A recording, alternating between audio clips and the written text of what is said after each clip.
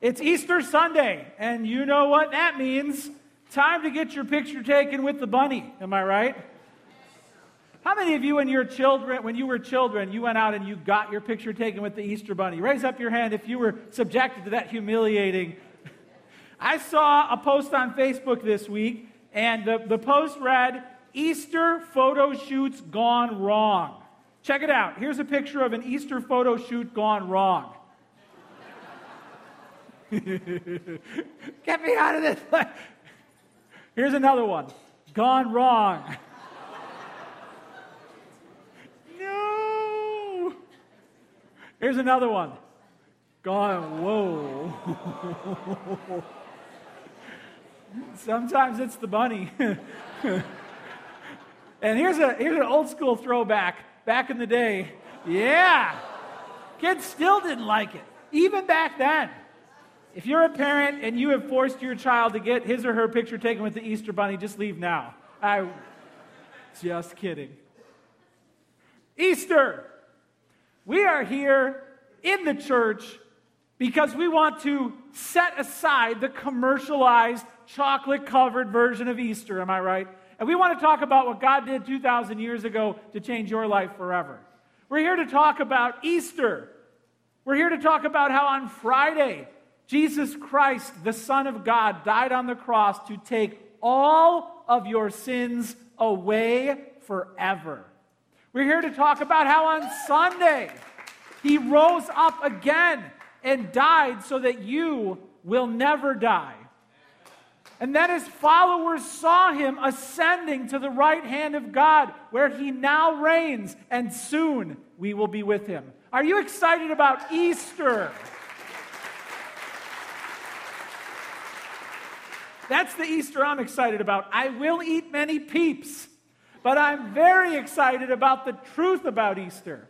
Today we're talking about faith. Faith in this Easter truth. The question is, dead or alive? Is your faith dead or is it alive? We'll learn about this faith, but first let's pray together. Father in heaven, thank you that at the cross the power of sin has been broken. Thank you for the empty tomb where death has been defeated. Thank you for the risen Lord who is now enthroned with God Most High, preparing a place for us to be with Him. We give you glory for these truths. We give you praise. Teach us about faith and what this faith can accomplish by your grace. We pray this in Jesus' name. Amen. Open up your Bibles to the book of James, chapter 2, verse 14. The book of James, chapter 2, verse 14. It always helps to know who's writing a book of the Bible, because then you get a feel for their voice and what God's done in their heart. James is written by the half-brother of Jesus. All right? How many of you have an older brother? Raise your hand up if you have an older brother. All right? Jesus was the oldest brother in the family, but there were more kids. James was one of them. Jude, who wrote the book of Jude, was also another. James did not believe his brother while he lived on earth. Neither did Jude. But when Jesus rose up from the grave, the Bible says, He appeared to James. What is it like for a younger brother to realize his older brother rules the universe? That's every younger brother's worst nightmare. And it was true. So this is not being written by just any old James. This is a person who lived under the same roof as Jesus for 3 decades. Didn't believe the truth about Jesus, and then on Easter, bam, he saw it with his own eyes. He was all in. He became a leader in the early church. He wrote the book of James, and it's, hey, if you can convince your brother that you rose from the grave, 2 of your brothers that it's true, I don't know about you, but that's pretty strong evidence. James, the half-brother of Jesus, is writing this to you. He didn't believe anything he's about to tell you. But then the resurrection changed that. So it says in James 2, verse 14, "What good is it, my brothers, if someone says he has faith but does not have works? Can that faith save him?" That's the question of the morning. If you say you have faith in God, can that faith save you? He sorts faith into 2 categories. Those who have faith and they'll be saved, and those who say they have faith, but they won't be saved. Which group are you in? You can jot this down. Here's the first question we have to ask. Do you have saving faith? Do you have saving faith in the Lord Jesus Christ? This is a probing question that confronts each one of us. It's the most important question you'll ever ask. Your eternity depends on the answer to this question. Can your faith save? Or do you say you have faith, but it won't save you? This verse insists that we need to be, the word used is, saved from peril. How does God see you, the human condition? What is the fundamental basic need that you have in your life? Not to be taught, not to be comforted, not to be loved, not to be, there's many other things, coached, healed. The main thing that we need is to be saved. The word is saved. Do you agree with God that at the core of your being, you need to be saved or you won't go to heaven?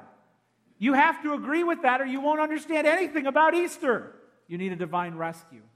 Last week, Lauren and I led a team of 30 people to go to Rochester, New York, where Pastor Brandon, our former pastor here, he was in charge of youth ministry and then adult ministry. He launched a church, a brand new church, and 323 people came. Is that exciting? Is that exciting?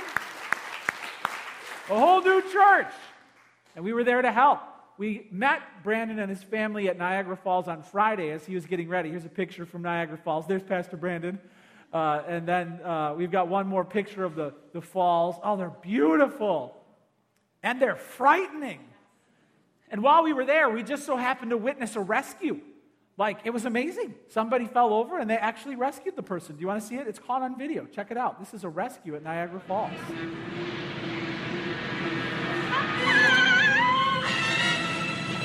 Help! Help! Somebody help! It was last week.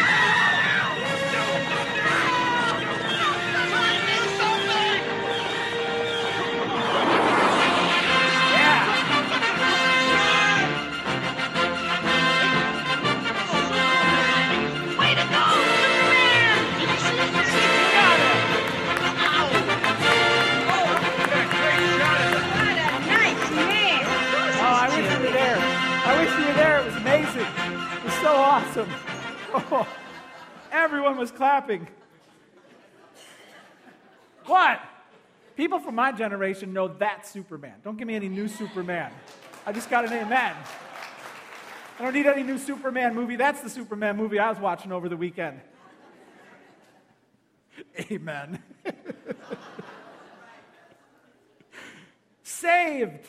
The word the Bible uses to tell you your need from God's heavenly perspective is you and I, we need to be saved. Saved means you're tumbling helplessly over the falls down into eternity apart from God. And only God can come down and change that. You have to admit that you need a Savior if you're going to have confidence that you'll be saved. Jot this down. This is good news. Do you have saving faith? You can live with confidence you're going to heaven. God wants you to know you're saved. He wants you to know that you know that you know that you're saved. He doesn't want you to go to bed another night wondering what would happen if you don't get another tomorrow. He doesn't want you wondering if you've done enough. He doesn't want you fearing what will happen if you come into His judgment. And if your primary reaction and emotion at the thought of standing before God is fear, you don't have confidence yet that you've been saved. Because the Bible says perfect love drives out fear. When you know you're loved by the Father and saved by the Son, then you don't have to fear that moment. You can look forward to it with joy. You can live with confidence you're going to heaven, but you first have to admit that you actually are in danger. In fact, peril. And you have to ask God to do something about that, or you don't have confidence that anything's been done. You're still trying to swim your own way to the shore, and you'll never get there. Do you know what it feels like to be in peril? Let me show you a picture here. Would you swim in this swimming pool? If I told you to jump on in, would you get in that pool? How many of you would swim in that pool? Raise your hand up. No, you wouldn't. If you were in that pool and someone yelled out, "Shark, shark," you would know the feeling of the word peril, and you'd get out of that pool real fast. You are swimming in shark-infested waters, and God throws you a life preserver. and says, grab onto my son and he'll save you.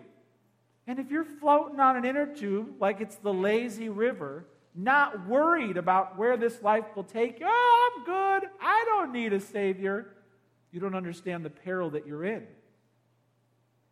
You have to admit that you need a Savior. Then you can live with confidence that you're going to heaven. Let me ask you this question. Are you saved? Are you saved? You see, sometimes I talk to people and I say, are you saved? And their response is, oh yeah, I've been a Christian my whole life. Do you know that that can't be true about anyone on the planet? No one has been a Christian their whole life. Maybe you've been around Christians your whole life, but you become a Christian at a point in time when you understand the truth about Jesus and you believe that you need him to save you. Then you respond and you invite him into your life to take away your sin. It's called being saved. The Bible also calls it being born again. It's a moment where everything changes in your life because God does something you could never do.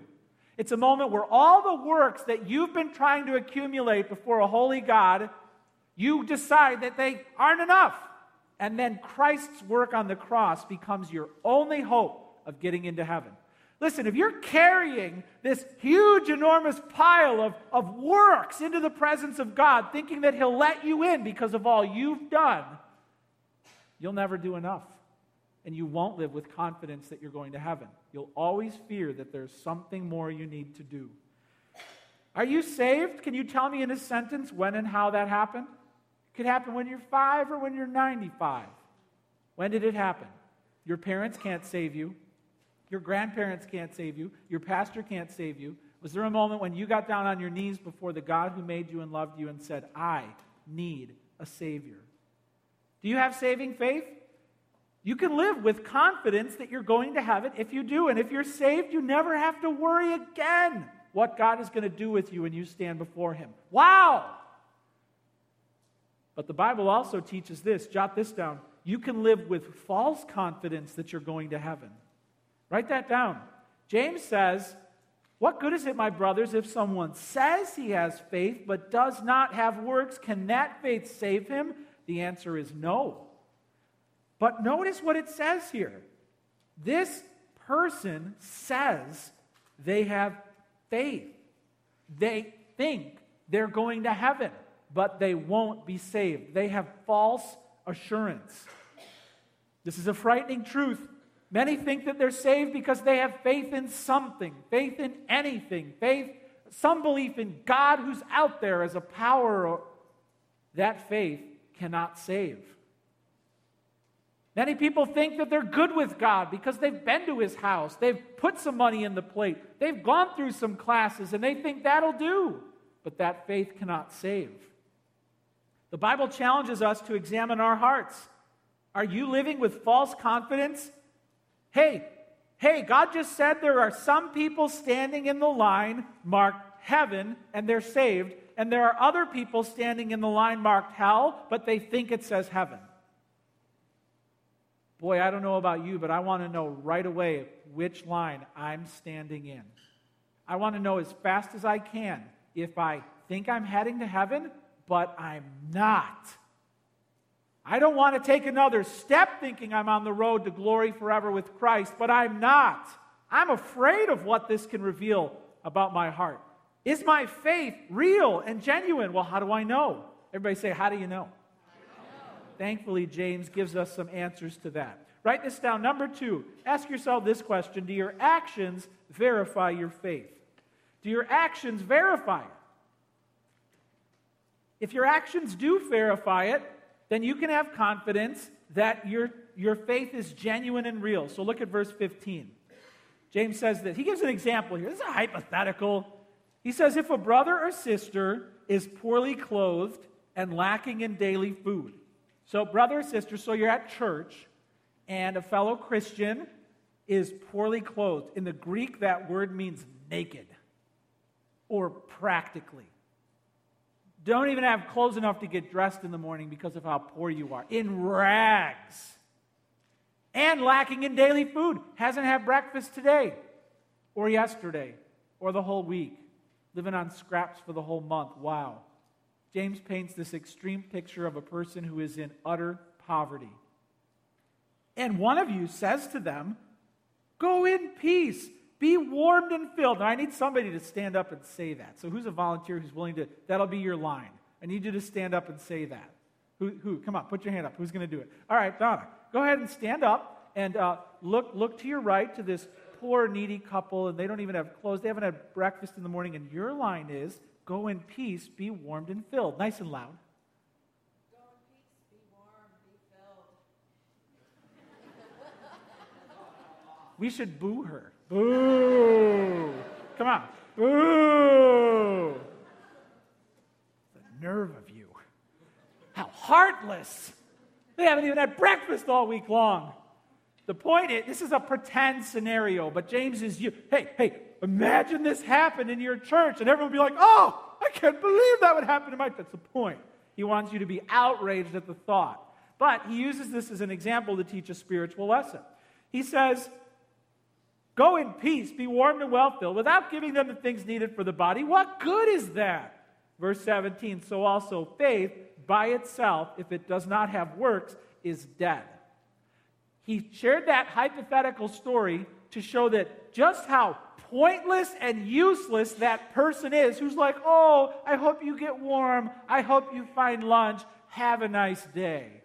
As useless as that guy is, that's how useless faith is without works. Now, he did use this particular analogy because we learn elsewhere there's a struggle going on in this church he's writing to between the rich and the poor. The rich are not helping the poor. Some people are pacifying the rich, and they're overlooking many of the sins that these wealthy people are committing.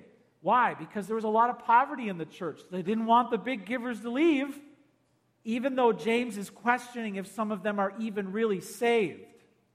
All right, so he uses this hypothetical, but he does get a dig in, and he's showing that some of these people are not living out their faith. They're not even loving the person who obviously needs love right now. Hey, do your actions verify your faith? And I don't mean do you throw a few quarters in the guitar case of that poor homeless person you pass in the city. If that's all it took, we could all be saved by noon tomorrow. Just find a person and throw a few quarters in. Is that what he's saying? That a few good deeds is all it takes? No. He's saying if you're truly saved, then there will be works, there will be actions that well up from your soul, and you will love other people like never before. In other words, your life will prove your faith. You'll be different. Do your actions verify your faith? It says here in verse 17, so also faith by itself, meaning if you say it, you're a talker, but you're not living it. Faith by itself, if it does not have works, is dead. He's calling out the hypocrites, the pretenders, those who are going through the motions. They're not walking the walk. And he's saying, you're saying it, but when I look into your heart, do you want to know what I see? Roadkill. Something dead and lifeless that can't save you. Dead faith. He called it faith that can't save. He called it dead faith here. And he's calling out hypocrites. Maybe you've heard it before. Have you heard people who disagree with you in your faith? Have you heard them say, oh, sure I'd go to church if it weren't for all the hypocrites? How many of you heard that before? Oh yeah, I know some Christians. Christians are the worst behaved people in my life. Why would I want to go to church to be with a bunch of phonies? James is saying amen. Yeah, they're not the real deal. If they're talking but not walking, they're not saved. If all you have is your mouth and your life doesn't agree, your faith is dead. And you're living with false confidence. That faith can't save you. This is true for people of all ages. Maybe you're in high school and you're coming to church because you have to. Mom said I have to. And maybe you got baptized because you had to. But as soon as you get your freedom, you are going to bolt because you're pretending. You're living a double life, and you don't care about Christ at all. That faith can't save you. Jot this down. Do your actions verify your faith? Write this down. Faith doesn't work without works. It's not enough to just go through the motions and say it. That's not good enough. It has to show up in your life. In verse 20, he uses another word. He said it can't save, then he said it's dead, and in verse 20 he says you want to be shown, you foolish person, that faith apart from works is useless? He said it's useless. The faith you say you have is useless. Here's a picture of something that's useless. Set this out at your Easter brunch today, and then watch your family suffer. Can you imagine a 4-year-old? Useless. And that's about as much as your faith will work if it doesn't show up in your life. Here's another thing that's useless. Gonna water the garden. No, you're not. Here's another one. Useless. Give me your best serve.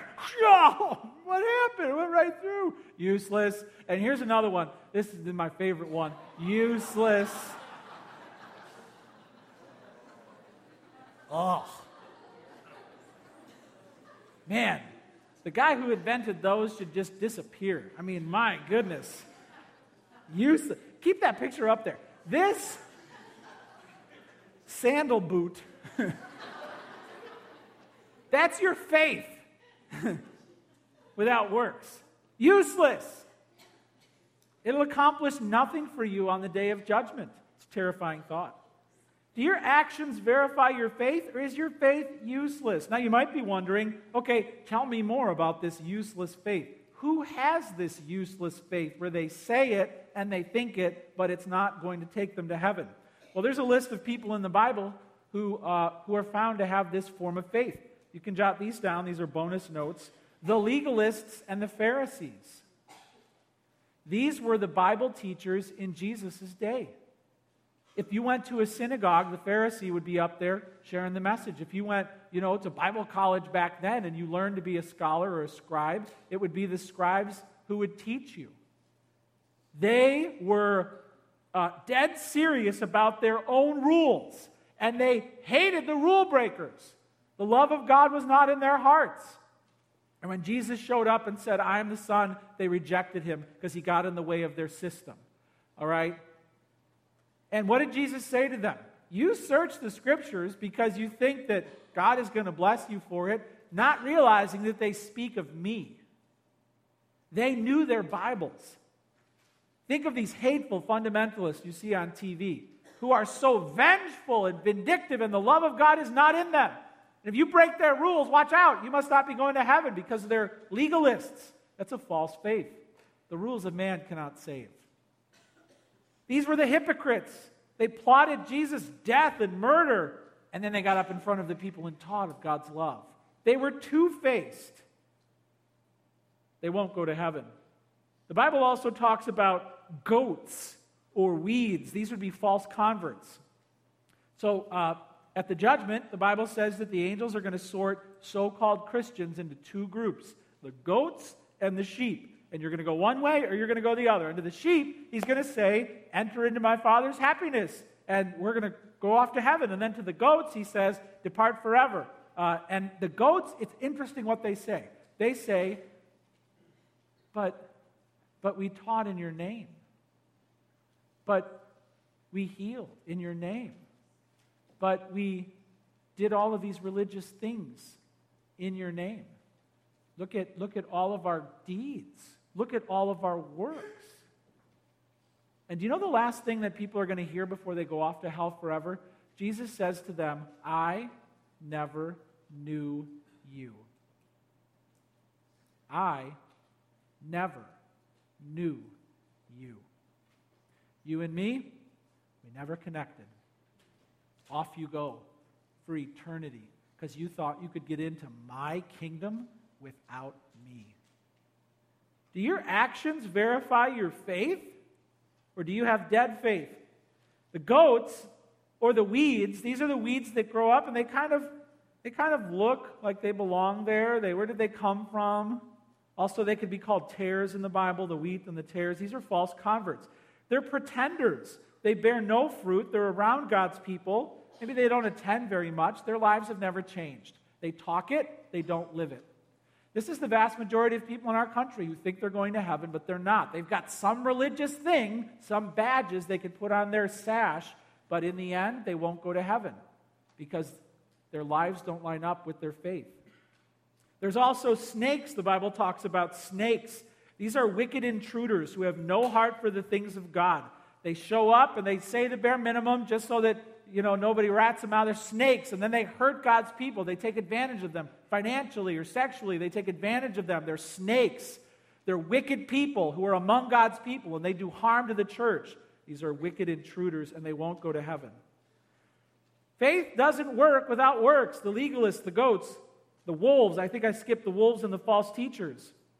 Wolves and false teachers get into the church, and they even rise up to prominent power. They teach.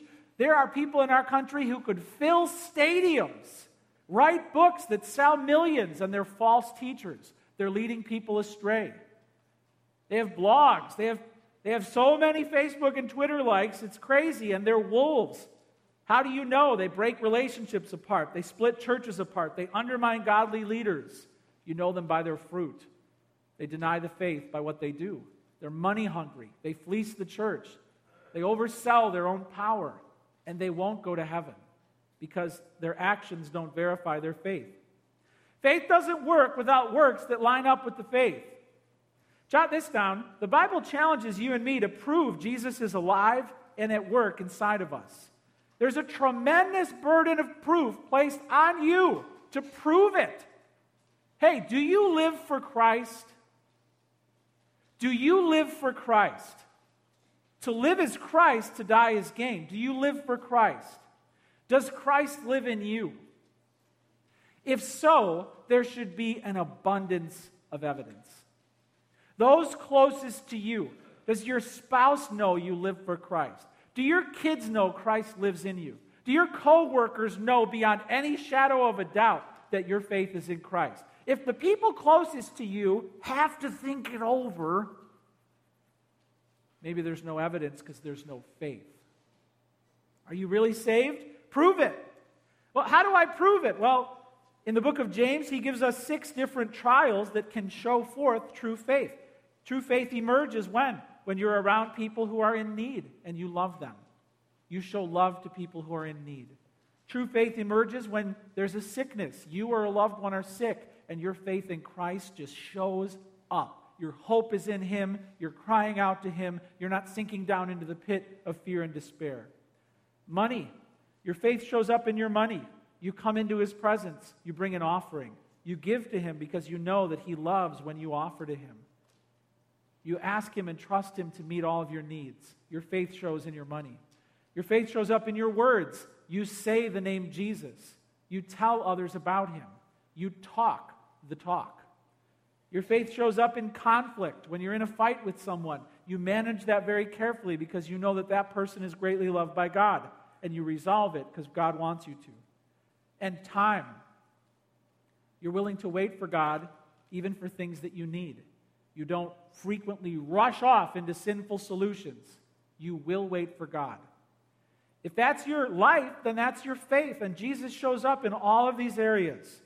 But if each one of those plunges you away from God, drifts you further from Him, then maybe you don't have true saving faith. The first evidence that you actually have been saved is you get baptized. The Bible calls upon everyone who's been saved to get baptized after they've been saved. And if you haven't been baptized, there's always a giant question mark over what really happened in your heart because you haven't done the first thing that Christ commanded you to do. You haven't put into action thing 1 that God wants His followers to do, to repent and be baptized. I got saved when I was a freshman in college. I was a drummer in a heavy metal band, and the bass player in my heavy metal band invited me to church. And while I grew up in the church and I did my religious ed, I was baptized, I was confirmed, and I went to church a few times a year. I woke up to the horrifying reality as a freshman in college that I didn't know Jesus, and I was not going to heaven. And finally, I had to kneel down beside my bed and cry out to Him and ask Him to save me. And then I got baptized for the second time.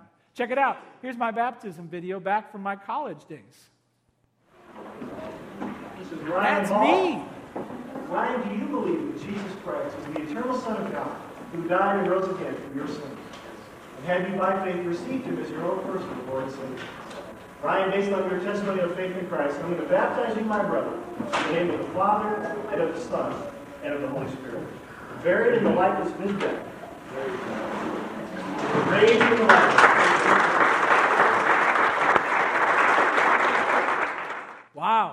Hey, have you been baptized?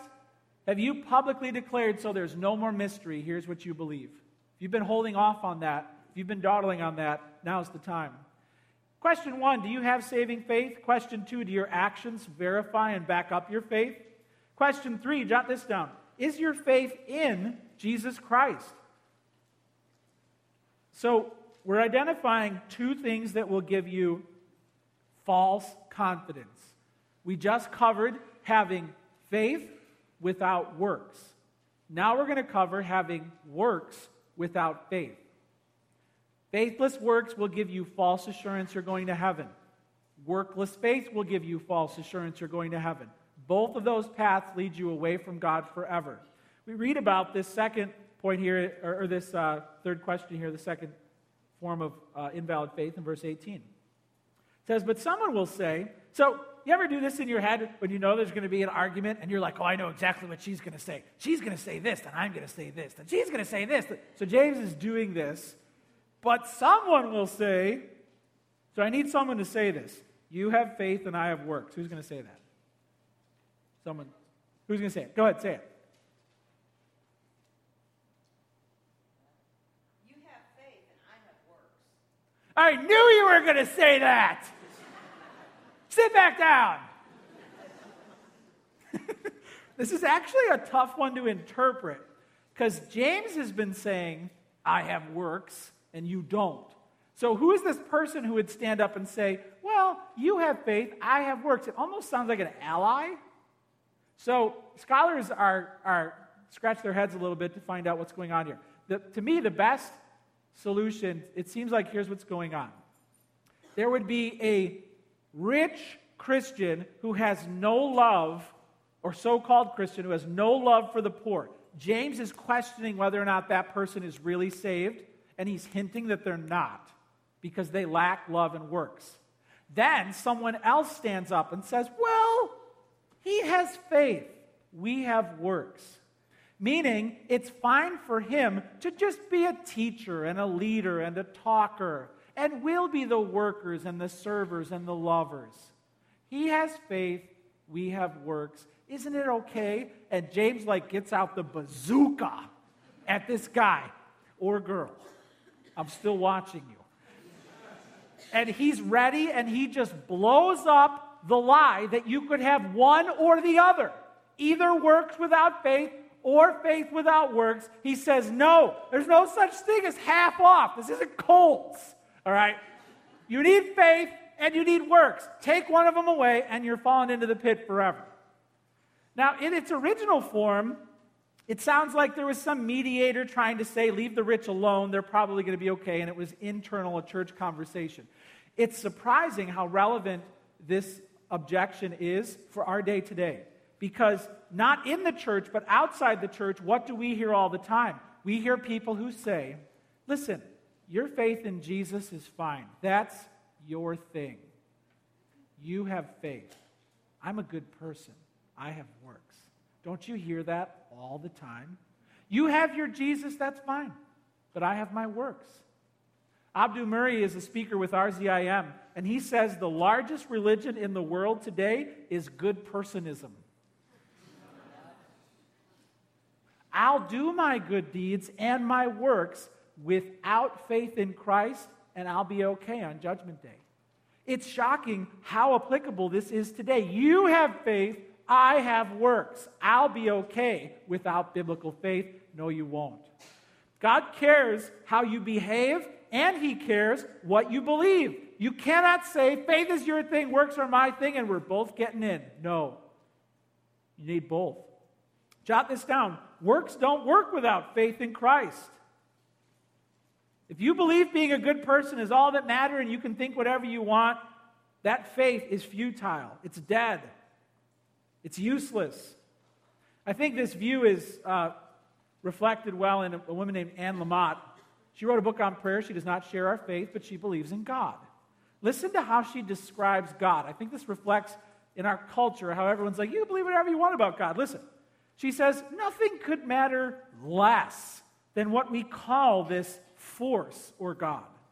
Let's not get bogged down on whom or what we pray to. Let's just say prayer is communication from our hearts to the great mystery or goodness, to the animating energy of love we are sometimes bold enough to believe in. We could call this force not me, or for convenience, we could just say God. What a sickening description of a God who has labored to reveal himself to us in history. What a truthless declaration.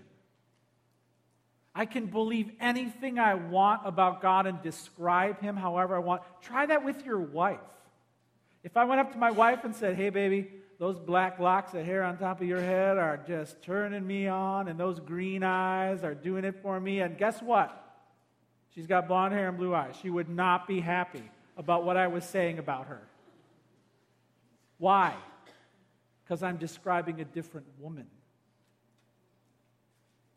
That wouldn't work with my wife. And you think you can say anything you want about your God? I'll describe you however I want. You're describing a different God. You have to believe the truth about God as revealed in his word. Otherwise, you're not believing in God. You're believing in yourself and your own thoughts. This faith can't save. Who would make the list of people who have faith that can't save? They're not believing the right things. Well, jot this down. People who hold to other religions can't save. It's fashionable today to say, well, everyone can believe whatever they want, and, all religions practically teach the same thing. Is that true? Because Buddhists think you don't exist right now. This world is an illusion. You're not real. I'm not real. This isn't really happening. And one day we'll all wake up to the reality that nothing exists, and we'll enjoy our non-existence forever. Is that what you believe? Because I think I'm real. I think you're real. To say that we believe the same thing is irrational. They're not the same, and they both can't be true at the same time. Hindus believe there are millions of gods in the heavens right now, and they're immoral. They can sin as much as they want. They get into wars, they fight.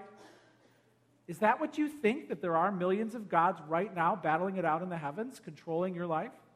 I don't believe that. That's not the same as what I believe, and both can't be true at the same time.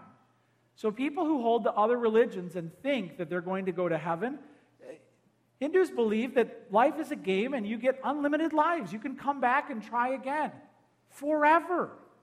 You'll never not get another chance. That faith can't save anyone. Only faith in Jesus Christ can save. So please, put aside it's irrational, it's nonsense to think that every religion can save the same. They can't. That faith can't save. Also, jot this down, churchianity can't save anybody. If you're a religious person, trusting your checklist of rituals, lugging all of the religious things you have done into God's presence, thinking that that will tip the scales even a millimeter in your favor, you don't understand grace. Grace is saying, I can't. Grace is going to the cross and kneeling down and saying, Jesus did all the work. Grace is setting aside all of your filthy deeds. The Bible calls them rags, knowing that you'll never impress God with your righteousness. Churchianity will never save you. Liberal Christianity is the next one. I don't mean liberal politically, I don't mean liberal socially, I mean liberal doctrinally. I'm under a steeple, I'm in a pew, but I deny Jesus is God.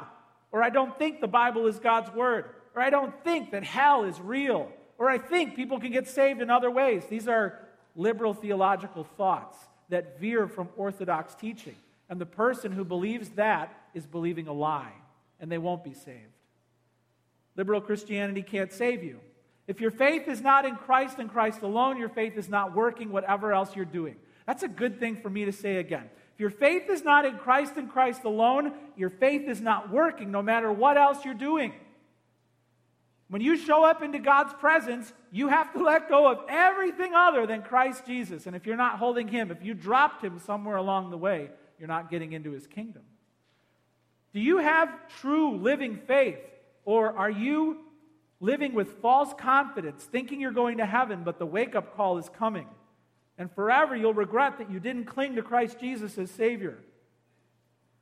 Jot this down. Is your faith in Jesus Christ? What do we have to believe to be saved? Write this down. Believe Jesus died and rose again to save you. This is the only faith that can save you. When I was a new churchgoer, I didn't know much about the Bible. They literally had to spell it out for me. I thought I was going to heaven, but I knew that my sinful life was disgracing God. I did not sleep well at night because I didn't think I was going to go to heaven, even though I would say I was going to heaven. And I'll never forget something the pastor said. He said, hey, if you want to be right with God, it's really as easy as ABC. And he made it so simple. He said, A, you have to admit that you're sinful. Meaning in God's court of law, you're guilty, not innocent. Hey, have you ever admitted that in your entire life?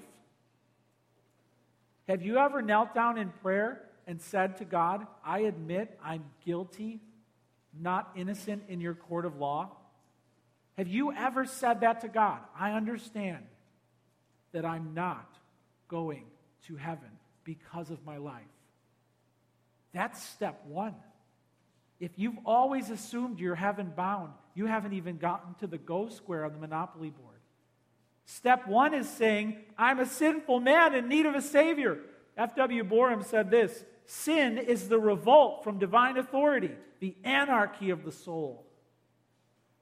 And if you look at your life, you see sin comes out of you in a million different ways. It's because there's a sin problem in your heart. Have you admitted that to God? A, admit that you're sinful. B, believe that Jesus died on the cross and rose again in triumph to save you from your sins. What do we believe? We believe that Jesus is God's Son who came down from heaven. He lived the perfect life. He died on the cross, not for himself, but for you. He took your place. And there, because he was a perfect sacrifice, he satisfied the justice of God. Payment made. The final payment for sin was made for you on the cross. Did you have, at one point, those booklets where you mail in your car payments one after the... I had one of those. And getting to the last payment was a great day. Jesus got to the last payment for your sin on the cross. You can't pay anything else if you trust him. But so many people are constantly trying to find ways to solve their own sin problem. It won't work. You have to believe Jesus died for you. Then he was thrown into a tomb. He really died. He rose up on the third day, and then he was exalted to the right hand of God. He's alive now. He can give you righteousness and freedom. He can hand it to you. Only if you take it as a gift. And then he will be alive in you.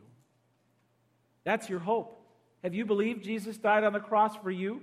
David Bruskus, a scholar, said this, the Bible isn't a book about principles to live by. It's a book about a person to live for. Do you live for Christ? Does Christ live in you? Is there abundant proof that that's true yet? Admit that you're a sinner in need of salvation. Believe Jesus died on the cross to take your penalty. He rose again to save you. And then, C, confirm it publicly. Prove it. Prove it. Tell people. Leave your sin behind. Get baptized. It has to show. Confirm it publicly. The last verse here says, in verse 19, or actually he responds in verse 18, someone will say, you have faith and I have works. He says, show me your faith apart from works. I will show you my faith by what I do. I'm going to prove it. Then he says, you believe that God is one? You do well. Even the demons believe and shudder. Meaning, it's not enough to just agree to the bare minimum. Oh yeah, sure, I believe there's a God. And Satan's like, I believe that too. Satan knows the truth, but he will be condemned forever because of his relationship to that truth. He rises up in rebellion against that truth. So the question is, have you admitted that you're sinful? Do you believe Jesus died on the cross and rose again? Have you confirmed it publicly? Pastor James MacDonald of our founding church says, if your faith hasn't changed you, your faith hasn't saved you. That's true. Is there evidence in your life that anything is different? Would those closest to you agree? Hey, I want you to know that I know the feeling of coming to a church and wondering if I'm not saved. I was there. I was there in 96, coming to church, wondering if I was not saved. And finally, after reading my Bible, I understood I was not saved, and I needed Jesus to save me. Maybe you're there right now. I need you to look around, because look, in this room is filled with people who went through that same experience and said, I need a Savior. And then at some point in their life, they grabbed onto the free gift of life, they were baptized, and now they've been freed. I want you to know that you're surrounded by people just like you, who God had to reach down and save. In fact, I want to give people a chance to testify right now. If you would say that it's been in the past 5 years that you gave your life to Christ, you were baptized, you were saved and were baptized in the last 5 years, from 2011 on, would you please stand up to show us what God has done in your life? Stand up if you've been saved within the past 5 years. Look at this. Look, within the past 5 years, look what God has done.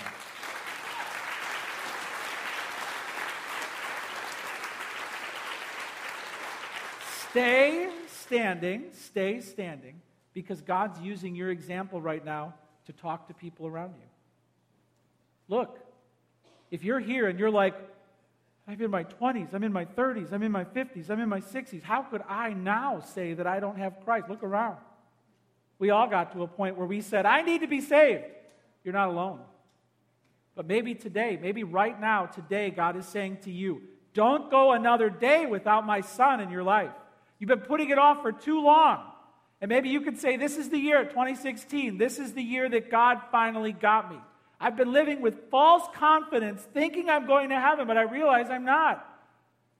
Why would you go another day wondering, fearing, worrying? You might not get tomorrow. This could be your last chance. I want to give you a chance to respond like I did 20 years ago. I want you to have a chance to respond to the truth that you've heard. These people are going to stay standing. We're going to close our eyes and bow our hearts. We're going to go to prayer right now.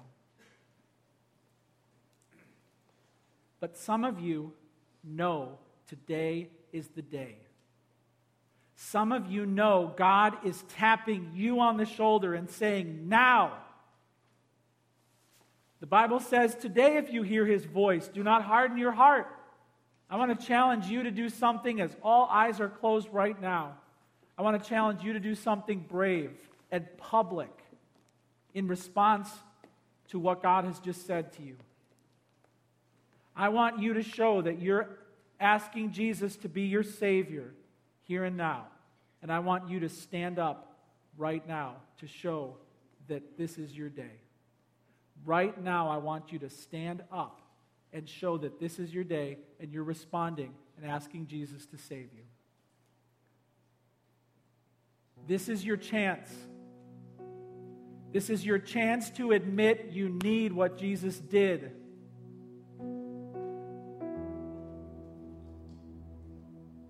We had 5 people stand up in the first service admitting that they needed Christ to save them.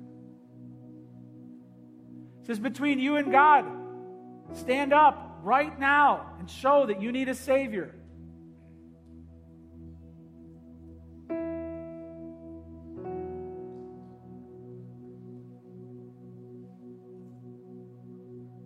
This is great. God is at work right now.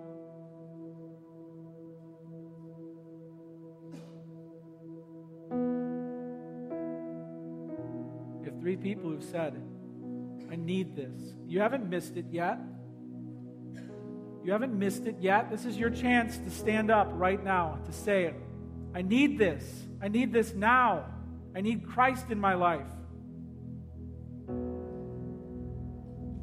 What are you waiting for? Why would you go another day without Him after all He's done for you?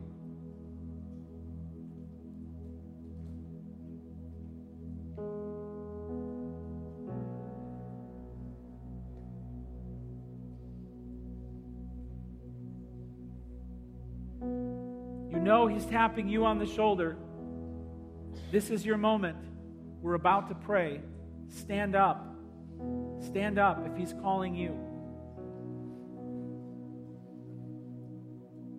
Thank you.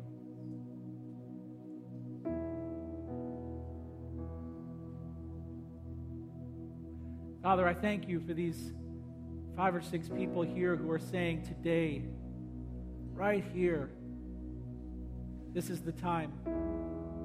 Father, I pray with them. In their own heart, they can say this right now. Father, forgive me, for I have sinned. I'm guilty in your court of law. Forgive me. Jesus, save me from all of these sins. I believe you died on the cross for me. I believe you rose again for me. You are now my only hope. Come into my life. Walk with me through all of my trials. Teach me of God's great love.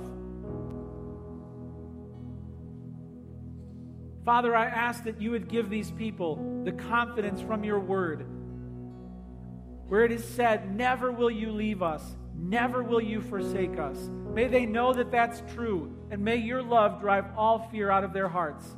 Jesus, you went to prepare a place for them, and soon you will return to take them to be with you forever. May their hearts rejoice in that thought. And it's in Jesus' name that we all stand up right now and say, amen. Let's stand and let's sing.